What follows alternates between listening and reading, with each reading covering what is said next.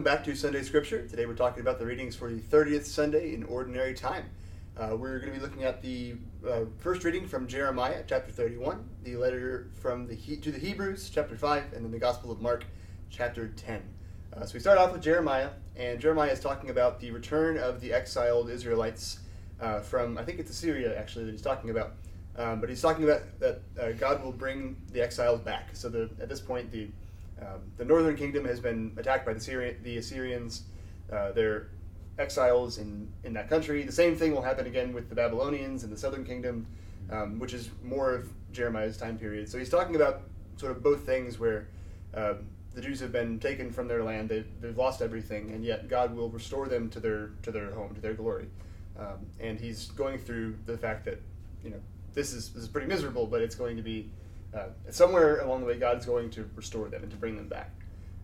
Then we go into our second reading from the letter to the Hebrews, where he's talking about the high priest. So this is something that obviously the Hebrews would be familiar with in the temple structure and all of the priestly functions and all those things.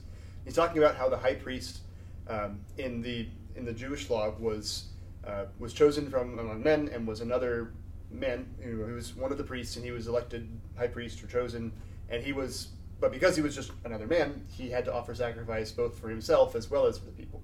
So if you look through Leviticus, there's all the rules there. But that's the idea, is that he was the representative of the people, but also he had to sacrifice for himself.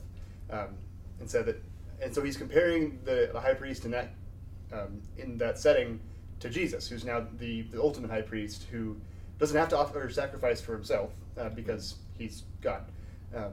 And he's comparing some of the other things, and we can come back to that. But first, the gospel from the Gospel of Mark, chapter 10, Jesus heals Bartimaeus. So Jesus is leaving Jericho. This is right as he's about to enter Jerusalem, and him and his disciples are going along, and someone along the road, a blind man who's been begging and probably been there for a long, long time, just says, Jesus, Son of David, have pity on me. Yeah. And he's crying out, and people are saying, like, Josh, don't ruin the moment. And don't bother him. Right, yeah. He's Jesus. But then Jesus hears him, calls out to him, and asks him, what do you want me to do for you? He says, I want to see. And he says, your faith has saved you, go your way. And he could see. And it's a miracle. And so there's not as obvious a connection, at least right off the bat, from the first reading in the gospel as there might have been, especially the last couple of weeks. But there are plenty of things going on throughout these three readings of God restoring something that has been lost. Yeah, I think that you have so much that we can unpack with the gospel, especially in all three readings, right? You have this restoration. You have the Jews that are coming back. You have the high priest being the one who would go into the Holy of Holies and make atonement for the sins of the people, and now you have Jesus, and he's restoring all of that and saying, Paul is talking about how he's going to take all of that on for you, or already has. But I love this gospel scene. It's like one of those scenes in a movie where you have a central character and the whole world kind of spins around them, but that central character is perfectly still, and the camera is moving super fast and shaking. It's like Jesus stops in the midst of all of this, and that's what kind of happens, is that everything around him is chaos, and he's this central point. And Bartimaeus is called by name, and I think that some of the reasons why we have the name of Bartimaeus versus a blind beggar, it's very clear who this person was, is because it's probably somebody that was well enough known, or somebody that the gospel writers thought, you know him, you are aware of who this person is, so we're going to call him by his name, because it's not just random blind tree number 3 on the stage, it's Bartimaeus. And you guys know Bartimaeus. You know Bartimaeus because you've all talked about how this guy can see now. And so they identify him that way. I love that Jesus asked the question, what do you want from me? When last week's gospel, we had James and John asking the question, will you do whatever we tell you to do? And so this shows that Jesus is like, he's open to what people have to say. He's open to hear what people want from him. And his willingness to respond in a way that is most appropriate. He responds to James and John in the way of like, you don't know what you're asking for, so be careful what you're saying. And to this man, you know exactly what you're asking for, and you're asking for it because you have that faith. And Jesus is responding in that way. And I think that is such an echo of our prayer lives. We will ask for things. Sometimes we're really good at telling Jesus what he should do. And sometimes we have the faith to ask for what we need. But we always get a response, right? For this man, the response was immediate. It was, okay, you can see. For James and John last week, it was not an immediate answer. And even the answer that I think that they were seeking, it was a no, because he said, that's not mine to give. But I love, like you said, the restoration in Bartimaeus, that immediately he like gets up and just goes and follows him. And he's like, okay, wow, this is even better than I thought it was ever going to be.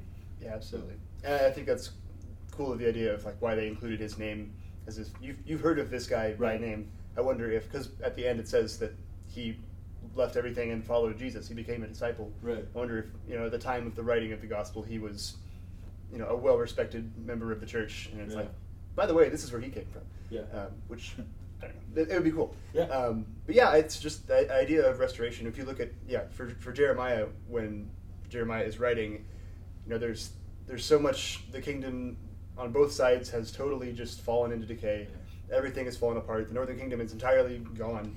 The southern kingdom is about to be, or has already been, wiped out as well. And he's saying, like, this is awful. Like, everything is totally gone, and yet God can bring us back even from this.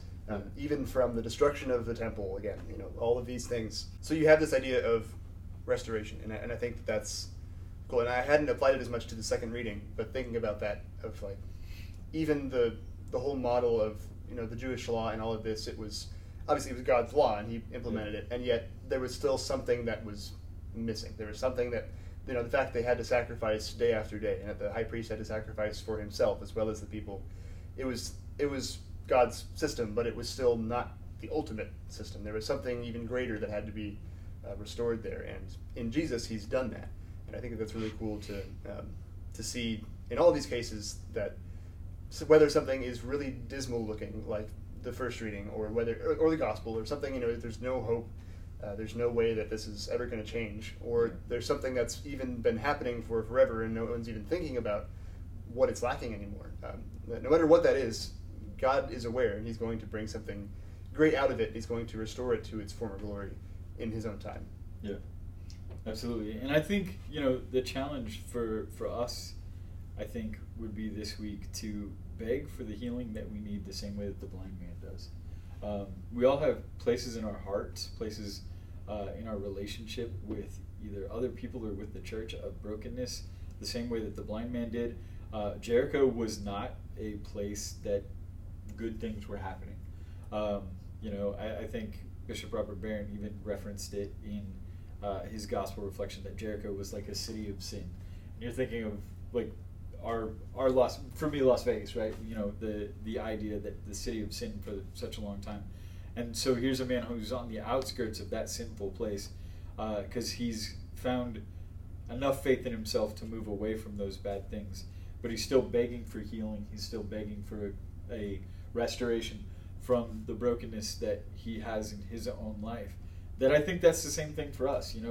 If it's been a while since you've been back to reconciliation, I encourage you to go and to try to find a place, if either here at All Saints or one of our surrounding parishes. Look up online confession times, you'll be able to find it. But to go to the church and to look for that forgiveness and seek restoration in those places where you're feeling most broken.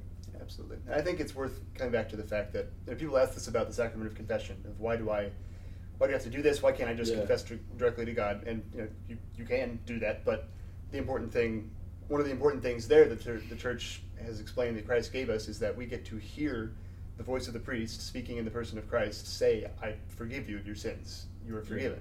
And it comes back the other way to where Jesus asks Bartimaeus, what is it that you want? Yeah. Even though he knows full well what problems he has, what he wants. Yeah. There's something to be said for actually saying it all out loud. Say it out loud. And experiencing it in person in that way. And so I think, obviously, confession is the height of that. Yeah. And I think that's really something to think about in that context as well. I love the analogy, and it's funny because it was given to my daughter, who's in second grade, by Father Garrett as they're preparing for their first reconciliation. The same question came up of why do we have to go to a priest? God knows what we do that is good and what is bad. And he compared it to Zoom classrooms. And he goes, think about when you did class online. You still learned everything that your teacher was teaching, and your teacher was still teaching it. But is it different when you work with your teacher in person versus working with your teacher through Zoom? Now, not a perfect analogy, right? Like, Jesus isn't virtual. Right. He's not going to get virtual healing. Right. Right, but the idea that, like, when you're in person and you have those questions, you have those struggles, having somebody who you can sit with face to face to help you through that brokenness is what's going to help you with the restoration. It's not just going to be, I can sit in the corner of my room and not really call myself to what I need actual healing from. So, absolutely. Yeah. Awesome. Well, thank you so much for joining us this week. Come back next week. We'll talk about the 31st Sunday in Ordinary Time. And I look forward to seeing you then. Until then, please pray for us. Know that we are praying for you. God bless. God bless. See you next week.